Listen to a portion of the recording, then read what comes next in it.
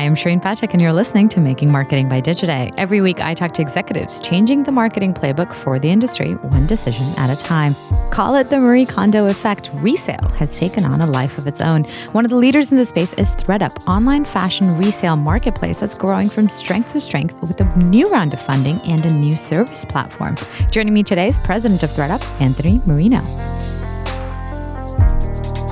Hi, Anthony. Welcome to the podcast. Hi, Shireen. It's great to be here. We're so excited to have you. Okay, let's start with the real basics, because I think while most people on listening to this podcast are mostly familiar with ThredUp, I'm definitely familiar with it. As I mentioned, I've sold a coat on there before. I'd love to just get a basic understanding of what is ThredUp and the space that it's occupying right now in the industry. Sure. So it's great to be here. And so what is ThredUp? We're really the largest fashion resale site, and with an emphasis on the word resale. So everything that ThredUp sells is secondhand. It's used, women's and kids' apparel, shoes, accessories, handbags.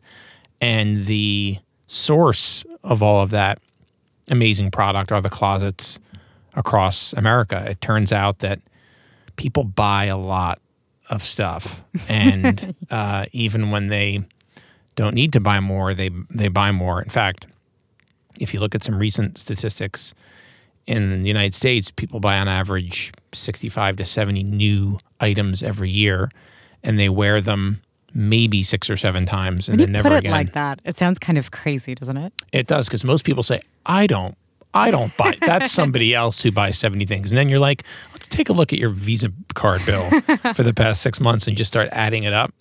Yeah, and so ThredUp was founded on this insight that people have lots of things in their closet, and those things accumulate, and they really don't have a super convenient way to clean those things out. Mm-hmm. And so we make it super easy for them to come to ThredUp and order what we call a clean out bag, which is like a hamper-sized green polka dot bag, and we send it to you for free. And you can fill it up with women's and kids' apparel, shoes, accessories, handbags. And we pick it up for free. It has a smart label on it. And then we take those items, we process them at one of our 4 distribution centers that are across the U.S., and then we list those items online to sell, and then we pay you for the items that we sell. So you mentioned kind of, that research itself is really fascinating to me, because I'm curious about how much research you yourselves were doing as you've kind of evolved and grown the platform. You're talking to people all the time. You've got a ton of data on these people because they're signing up, they're sending you things. How does this kind of all work together when it comes to, as you've grown the company and evolved it, and we're about to talk about that in a little bit, how are you using all this information, and how are you getting all this information? So in the early days, when the company was founded, it was really founded in a moment where one of our co-founders, James Reinhart, looked into his closet, and he just had this feeling that it was a closet that was full, but there was nothing in it that he wanted to wear. And so and then his experience trying to get rid of the things that were in his closet in a responsible way, or just really hard. He really didn't have the time. I think he was in graduate school at the time. He didn't have the time to take a bunch of pictures and put them on eBay. And the thought of kind of packing them into a box and getting on his bike in Cambridge, Massachusetts, and driving them to a thrift store, to then wait online or in a line for them to pick his items and price his items. That sounded awful. Sure. And so you don't want to just donate it, because these are expensive things sometimes.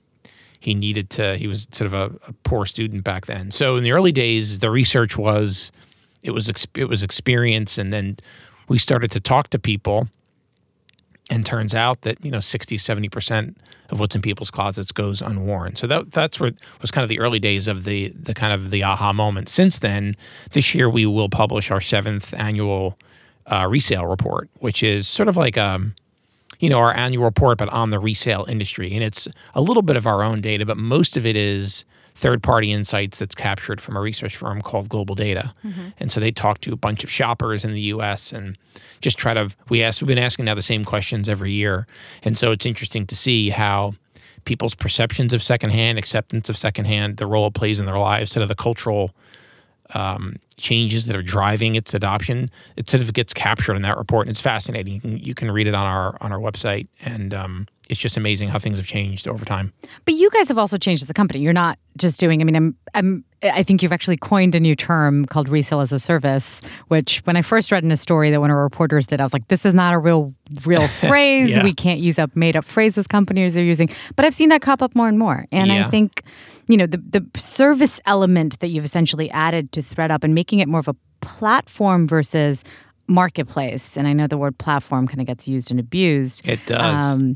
But that is essentially what you've tried to do. Talk to me a little bit about sort of the beginnings of this idea of we can do more than we're currently doing, and we should be working with retail stores. We should be working with these companies to grow the business. So you used all the perfect words, and I'm gonna have to. You sort of like framed it perfectly. So in the beginning, the insight around that sellers have, or that people have too much stuff in their closets, it was like, okay, we need to build a marketplace so they can find somebody who values those things. And so we had this idea of, we were connecting sellers and buyers. But what's happened over the past several years is we saw the opportunity to plug brands into that same platform and to plug retailers into that platform. So I'll sort of give you a couple examples. In the early days, we realized that, brands increasingly and retailers care about doing the right thing by the environment. So a lot of people already know that the apparel and textile industry is like the second most polluting industry on the planet, and will incinerate or landfill, a garbage truck full of textiles just about every second. It's like a stunning number, and it's a real thing. I mean, this is a real problem, and so a lot of retailers and brands have started to say, how can we get in front of it? How can we communicate to our customers that we're trying to be part of the solution rather than the problem? So one of the ways is we work with brands on essentially what we call like an apparel upcycling or recycling program, where we do this with Reformation, where Reformation says to their customers, hey, send ThredUp your, the clothing that you're no longer wearing, and we will then send that customer shopping credit on Reformation. So it's a huge win. So we started to learn through those initial upcycling programs that brands and retailers were interested in participating somehow in the resale economy. They just didn't know how. So they were approaching you and they were saying, is this something we want to do? Because a lot of these resellers also at the same time started coming up in the last year with their own upcycling, circular fashion programs. That's true. We should give credit to the Eileen Fishers of the world who have done amazing work here, long before it was cool. And they were doing it for themselves. They were powering resale experiences in their own stores. So there's some real pioneers like Eileen Fisher. We have a huge admiration for her and her team and what they've done. But yeah, it was a combination of us going out there and talking about resale, and it was a combination of brands saying, hey, and there were a number of brands who did things like bring your jeans in, and get a discount. That. So those like swap jean programs, all those things are fantastic. The thing is that it's really hard for brands and retailers to do those at scale. So when a brand tries to do that, and then at the end of the week, they're sitting they have a store with 5,000 pairs of jeans in it that are secondhand. They're like, what are we going to do with this stuff? And so what ThredUp can do is we can do all the work. We can power those programs so that their customers can send those jeans to us, or they can drop them off at a retailer's store if they want. And some retailers want that foot traffic. And then we can take those jeans and donate them. We can sell them on our platform. So we can really do a lot of the hard work, because it turns out that processing unique items of clothing by the millions, which is what we do now, in any given moment, there's millions of items of clothing coursing through our logistics network. It takes a lot of work to get to that scale, to be able to photograph items, price them, attribute them. So the technology and operations that powers resale is really significant. And so when brands start to think about doing this on their own, they explore it, with the exception of a few who are very brave, like the Eileen Fishers of the world.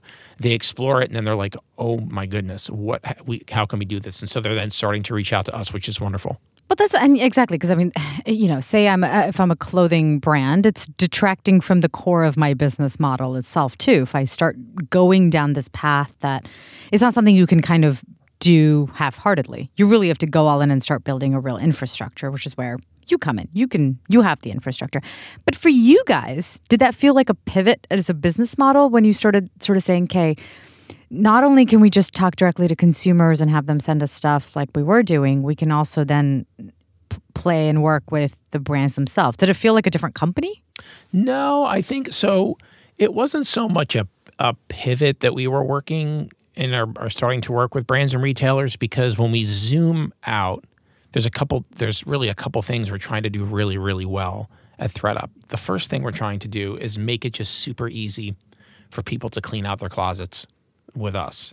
And so if we can extend that service to their favorite retailers or the places where they go, the department stores where they go, the coffee shop where they go, the beauty salon where they go, whatever, you can pick any location. If we can make it easy for them to drop their items off, then that's an extension of how we serve them. Mm-hmm. On the buyer side, we want to be listing every day the freshest, most desirable, most varied series of amazing secondhand apparel brands. And so the more, the better. And we've learned a lot about consumer behavior on the demand side of our marketplace. Mm-hmm. We'll process, just about an item every second now. And so our ability to list a fresh item, something new, or maybe not brand new, but something new to the ThredUp site mm-hmm. every second is really a very exciting customer experience for shoppers who are treasure hunters mm-hmm. and who may come to the site at 9 o'clock today and they search for that Burberry barn coat that they've always wanted, but they never wanted to buy new.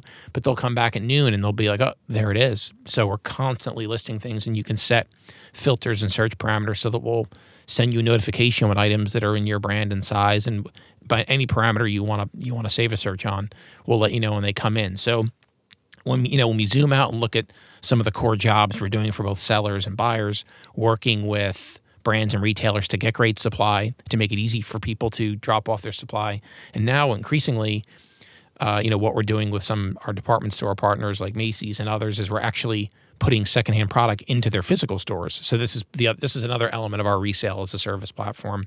And if you would have asked us 4 or 5 years ago if we thought we'd be doing this, we probably wouldn't have been the first thing that had come out of our mouth. But we're just seeing what customers are asking for. As part of our 2018 or 2019 resale report, we asked customers, "Hey, would you buy more from your favorite retailer if they also sold secondhand product?" And so we asked, I think 5,000-6,000 women in the survey, and then we kind of pivoted the data by the type of retailer that they said was their favorite, whether it was an off-price retailer like TJ Maxx, or if it was a brand like Madewell, or if it was Target or Walmart, or if it was Gap or Banana. And across the board, 30, 40, 50, 60, 70% of their customers said, I would buy more from this retailer if they also sold secondhand. And that's a great pitch for the retailer. I mean, if I was a retailer, I'd say that those are numbers worth looking into.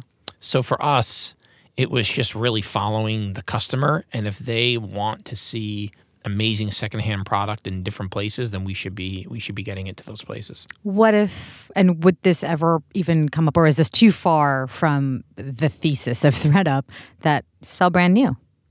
You've got great relationships with retailers. You've got an existing customer database with lots of info. So you know that I've been looking for that one Burberry coat. You know my size. You could say, okay, well, what if I start selling you the new stuff and work with other brands to then essentially act as a marketplace? Or is that just, that's the one thing we won't do? Or is that a possibility? ThredUp's mission is to inspire a new generation of shoppers to think secondhand first. And it's not that we don't see value in new clothing. Of course we do. It's it's in some ways it's the fuel of our business. But it's not what we do. We want to take clothing that is undervalued in someone's closet. It's undervalued to its current owner. It's sort of stranded on a hanger or in a drawer or in one of those clear plastic bins that everyone buys 10 of at Target and then, jams into their garage or their attic. We want to get those things. Have you been in my house? Exactly. We know they're there. We know everybody's got those things because I have them too. And so, we're trying to get clothing out of those places and into places where they're valuable to someone. And we just think that's that's doing some good. It's saving people money, and we think it's the right, the right kind of move for the planet too. Yeah, that's the mission. Talk to me about the economics of working with retail partners. How do you sort of work out specific deals, specific percentages, because they're different for each one, right? So we're not talking about our economics with our retail partners. Except that they exist. Except there are economics somewhere in there. Yeah, we're not talking too much about those, but with our upcycling partners like Reformation or Kiana, it's very straightforward. Their customers can get I'll pick Reformation again, a Reformation branded clean out bag and fill it with any brands they want. So they don't have to just put Reformation things in that bag, and then they send those things to us, and then we pay them in Reformation credit. And Reformation actually tops it off with another, I think, 10 or 20%, and they work fabulously well. It makes the customer really happy because they can clean out and get money to spend at their favorite brand or retailer. It makes the brand really happy because it's driving incremental purchase, and we have tons of data to show that that's the case. And it makes us happy because we get high quality supply, and we get a little bit more exposure for the brand. How has kind of scaling the company changed the company? Because you mentioned this earlier. So many of these companies are, Rent the Runway likes to say, hey, we're actually a dry cleaning business. And, you guys have an army of people that are assessing the clothing. You've got all of these things going on behind the scenes that act as, I assume, a pretty strong overhead, but it's also so integral to the brand itself. What is surprising, or what would be surprising to somebody who doesn't know or appreciate the scale of this thing about the logistics operation behind ThredUp? I think the operations and technology platform that powers resale would really surprise people. So if you ever go to one of our 4 distribution facilities, they're the largest garment on hanger facilities in the world. So they have conveyors and carousels and hundreds of thousands of items come into those facilities every day. Those items are individually photographed, attributed, quality checked, priced. Don't forget how hard it is to price when you take an item out of somebody's ThredUp clean out bag or out of a box that they send it to us in. The item doesn't come with a barcode on it. There's nothing for us to scan. So we have to divine from our data set now, which is massive of unique items that we've sold, and from attributes that we can collect from that item of clothing, what it's worth, and can we sell it in a given period of time at a gross profit that's acceptable to us. So we do that calculation millions of times a day. Do you dynamically change prices if something's not selling? Or we do. Okay. Yeah, so we do. Our just about every item on our site is dynamically priced quite frequently based on a whole range of factors. So that's a surprising bit. My other question was, you mentioned eBay too earlier, and I think that's such an interesting, because resale, as you've bought things and resold them, has existed as a concept for many, many years. There's been thrift stores, and I think eBay was sort of one of the pioneers of the place you can dig around to find the thing you don't really know at a price that you can't believe, right? But I think your mission sort of almost lends itself to saying, we have to be premium. How is sort of translating and making the premiumness of ThredUp changed, again, how the site looks, how your operations look, how the bag looks? How do you imbue sort of a sense of, this isn't eBay, this isn't just like a place you dig around in the bargain bin for? It's a great point, and it's something that we've worked on from the very, very, very early days. So one of the things that was really important to us, again, if the mission is going to be to inspire a new generation of shoppers to think secondhand first, well, inspires like a high bar. And so we had to make sure that when a buyer received their ThredUp order, and when they open up that beautiful craft box and they unwrap the green polka dot tissue paper that their clothing is wrapped in, and they peel off the little sticker that says "Sealing Deal since 2009." We wanted it to be like a moment that kind of blew them away, where they were like, "Wait, this stuff is used? This is incredible." And so the process and effort that goes into leading up to that box opening moment is one that we constantly improve, and one that we've really pioneered at very large scale. And some of it has to do with it's everything about it, how we photograph those items so that you can actually see what you're buying. It's simple things.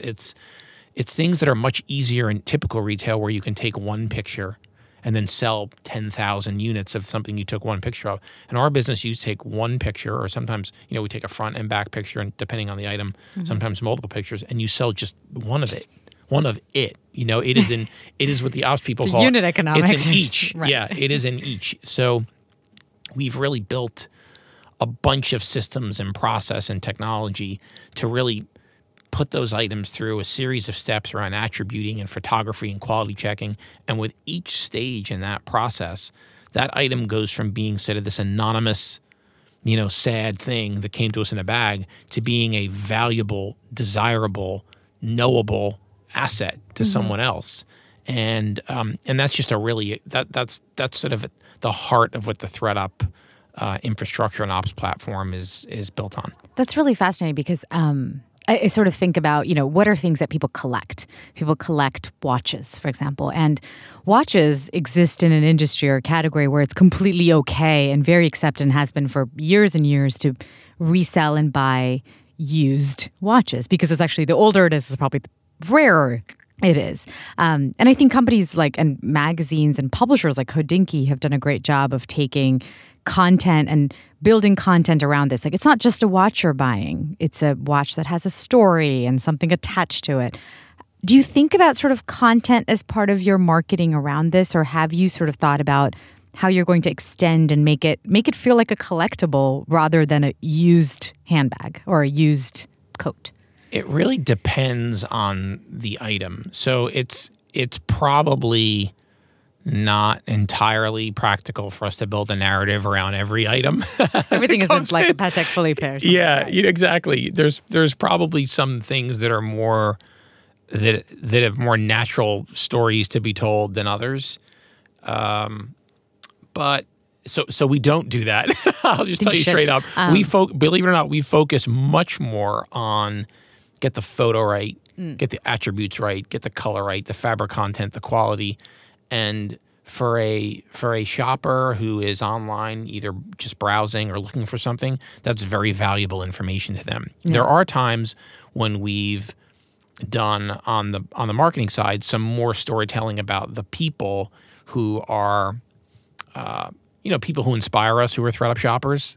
And so we'll tell more of their stories so that people can get a sense of who are the other people shopping on ThredUp. Are they like me?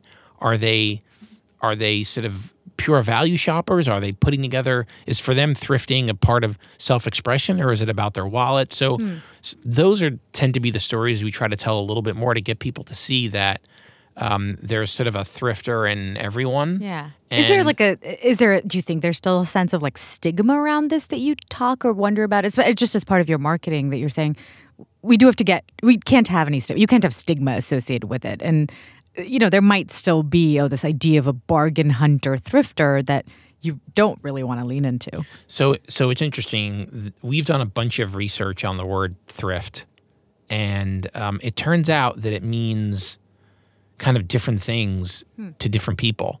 And just to summarize what we learned, the word thrift is, the younger you get, the cooler the word is.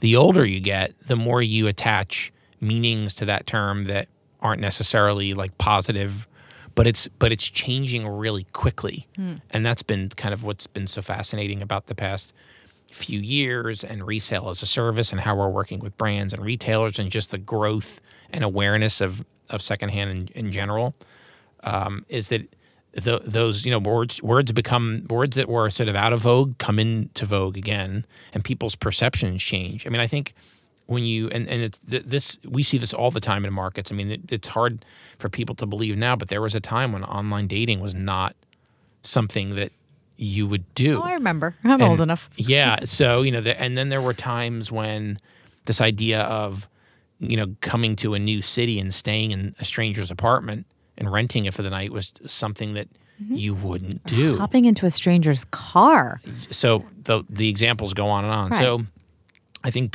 companies are using technology and information to kind of take all of the friction out of those experiences. And I think secondhand's similar. Yeah. And it also, again, going back to the it depends point, a given consumer's perception of a secondhand purse or a handbag might be different from their perception of a T-shirt. So it's sort of like there's this spectrum of acceptability, and sort of just about anybody will take a secondhand Louis Vuitton bag. Heck, what's wrong with, as long as it's clean. But there might be some people who are like secondhand Lululemon leggings. Like, I don't know, but I'll tell you that on ThredUp we sell a lot of secondhand Lululemon leggings. So then that brings me then to a good point, which is, who is your customer? And I know I've heard lots of people at ThredUp in various interviews say everyone's our customer, but how are you then focusing your marketing energies and your energies in general on acquiring new customers? Because there has to be some place you have to start focusing and say, these are the people that are most receptive, probably younger, and what's worked in terms of acquiring new customers for you and getting more and more people onto the platform? So there's no demographic classification. So that's sort of one thing. When I came to ThredUp 6-7 years ago, I came from Virgin, from a brand that had a very, very specific, at least at its core, demographic classification. But when I came to ThredUp, I assumed that everyone shopping on ThredUp were going to be these like bargain hunting because they're buying secondhand clothing, but it's just not the case. It's demographically very broad. It's geographically very broad. It is economically very broad. But what I will tell you is that there are different sort of contexts people are in when they come to ThredUp to shop. So some are moms who are sort of like stocking up for their kids. Some are professional women who, they don't want to wear the same dress 2, 3, 4 times, and so may as well buy it secondhand. It's not like I'm going to wear it till it's threadbare. It's a smarter way to buy it. Then there are people for whom shopping is entertainment, and so they want to see what's new and they want to sort of browse and look and engage in the treasure hunt. Some customers get sort of this emotional surge from a splurge on a brand that they can buy secondhand that they would have never bought otherwise. So you've got all these segments. Yeah. So then does your marketing become pretty complicated? Because then all these people probably respond to different platforms to advertise on, to different prompts to react to. What's surprising about your marketing strategy, and what also just works really well that you're gonna go all in on? So I think we take we advertise across all.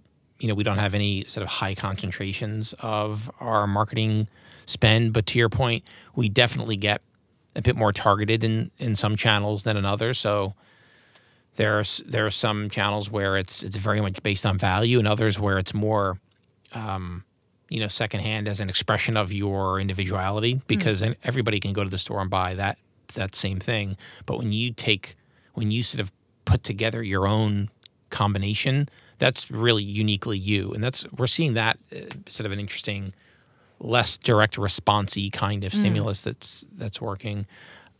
So I think we're pretty broad. We're targeted in our channels based on what we know about customers in those channels. But probably the most important thing is that when they come to the site, and this goes back to your point earlier, that they find something that is attractive and desirable to them.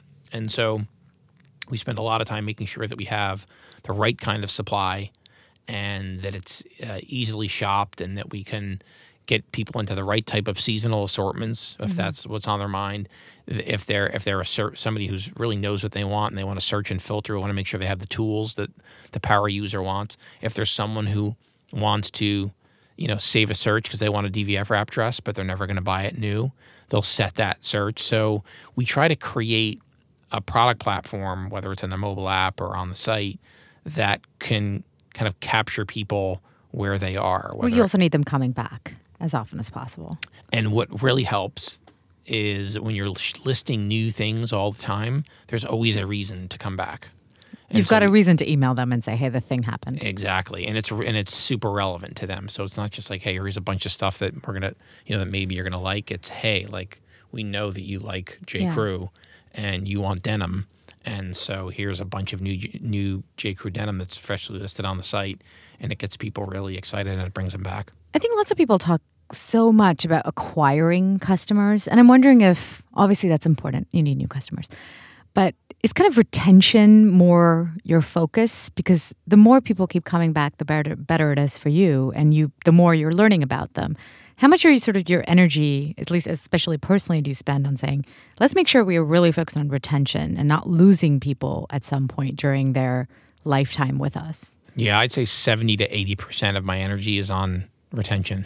That's good, because everyone's obsessed with acquisition. Yeah, it's because it's really hard to make, the economics of acquiring a new customer work if you have a really leaky bucket. Especially right now. And exactly right. Facebook's not getting any cheaper or easier for any advertisers, and there's not a ton of options out there if you are a performance-minded advertiser. So the retention part is one of the things you can actually have more control over. You can't control any of these auctions when you're bidding for ad space. You can't control the seasonality of the ads business. Increasingly, ad platforms are rolling into their tools very, very powerful targeting tools that otherwise companies like ours may have built in-house in the past that gave us an edge. Google and Facebook and others are now sort of rolling that out to everyone. So everyone could do really deep, really good targeting. So they're commoditizing all the things that we thought, that the advanced advertisers thought made them so smart. And so now you've got to figure out, you just have to run a better business. You have to get the right product at the right price and communicate with customers in the right way. Those are the things you can control. Right. And so you have to play the best acquisition game you can, but the retention game should be on your terms. It's your product experience and you control that, and that's where we spend a bunch of our time making sure that's getting better and better and better week over week. Yeah, I almost feel like there's this resurgence of there's so much emphasis placed, especially in the last couple of years, especially as new direct-to-consumer brands came up on as long as you build a brand on Facebook and Instagram and get it right and get all the targeting right, you'd be fine. But I think the pendulum's coming back and saying, oh, we need to get the other stuff right because we can't build an entire company or grow an entire company just at the whims of the platforms. And so that's where you hear more of the content. I hear the word sort of storytelling. I'm going to hear it every 5 years or so. But yeah, definitely there's a recognition that the brand is important and it can't just be about performance marketing and it's at its basic level. Yeah, I mean, I think brands, they have to decide, what they want to be, and I think that's the number one question is what is the customer value? And there are brands that I'll pick Amazon that you could sort of sit here and say, well, geez, what's Amazon's brand? Well, their brand is when I order it tonight, it comes tomorrow, and that makes me really happy. So that's their brand. There's a logistics platform that supports an experience that delivers a lot of value. There are some brands that may be more, sort of emotionally engaging because it's identity type marketing. Yet you're I identify with that type of product, and I love their influencers that they work with and all that kind of thing. For us, we have this conversation internally all the time about what kind of brand do we want to be? Do we want to be sort of functionally driven, or do we want to tell a story about, how buying secondhand product makes a difference, how it helps our shoppers be more sustainable and make good decisions? We actually think those are powerful stories to tell. So we want to be a little of both, but you sort of can't.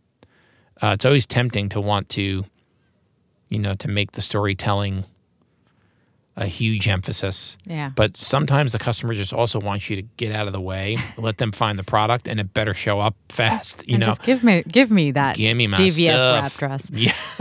Right. Last question for you. How much did Marie Kondo's whole thing in the U.S. really, really affect you guys? Because there was so much talk, right? Especially when the Netflix show came out. And I think thrift stores across the country had lines or something like that. But did it affect you? It did. It affected us in a good way. We saw a spike in our receipt and request of our clean out bags and labels. I mean, it's just for me, it just reminded me of how the Netflix homepage is an incredibly powerful thing. I mean, that's the marketing tool. Yeah, for you. She was up there for quite some time. So I think it it tapped into a zeitgeist that was like well underway. So you and I, before the show started, we're talking about kind of these cultural, times we go through and how people's perceptions of things change. People have had, busy and crowded closets and garages for a really long time. And it's just now where they're saying, well, there's got to be a better way than for all this stuff to sit here. There's got to be a better way to extract value from it, do something good for the environment, and maybe even, put it into the hands of somebody else who will really appreciate it. And we think there's something really rewarding in that. And it's incredible to be able to build a business that can perform that service on one side of the marketplace for people with too much stuff, but put great product in the hands of buyers on the other side for whom that stuff is a real treasure. Sure. Life-changing magic of actually tidying up. Right. Thank you so much for being on the show. Yeah, it was a pleasure. Thanks for having me. And that's all for today's episode of Making Marketing, a show by Digiday. Thank you for listening. Our producers, Pierre, Ben, and me. If you like the show, here's what you need to do. Head to your iTunes store, search for our show, Making Marketing, leave us a review and a rating. I'll also read my favorite reviews here at the end of the show. Thanks again for listening.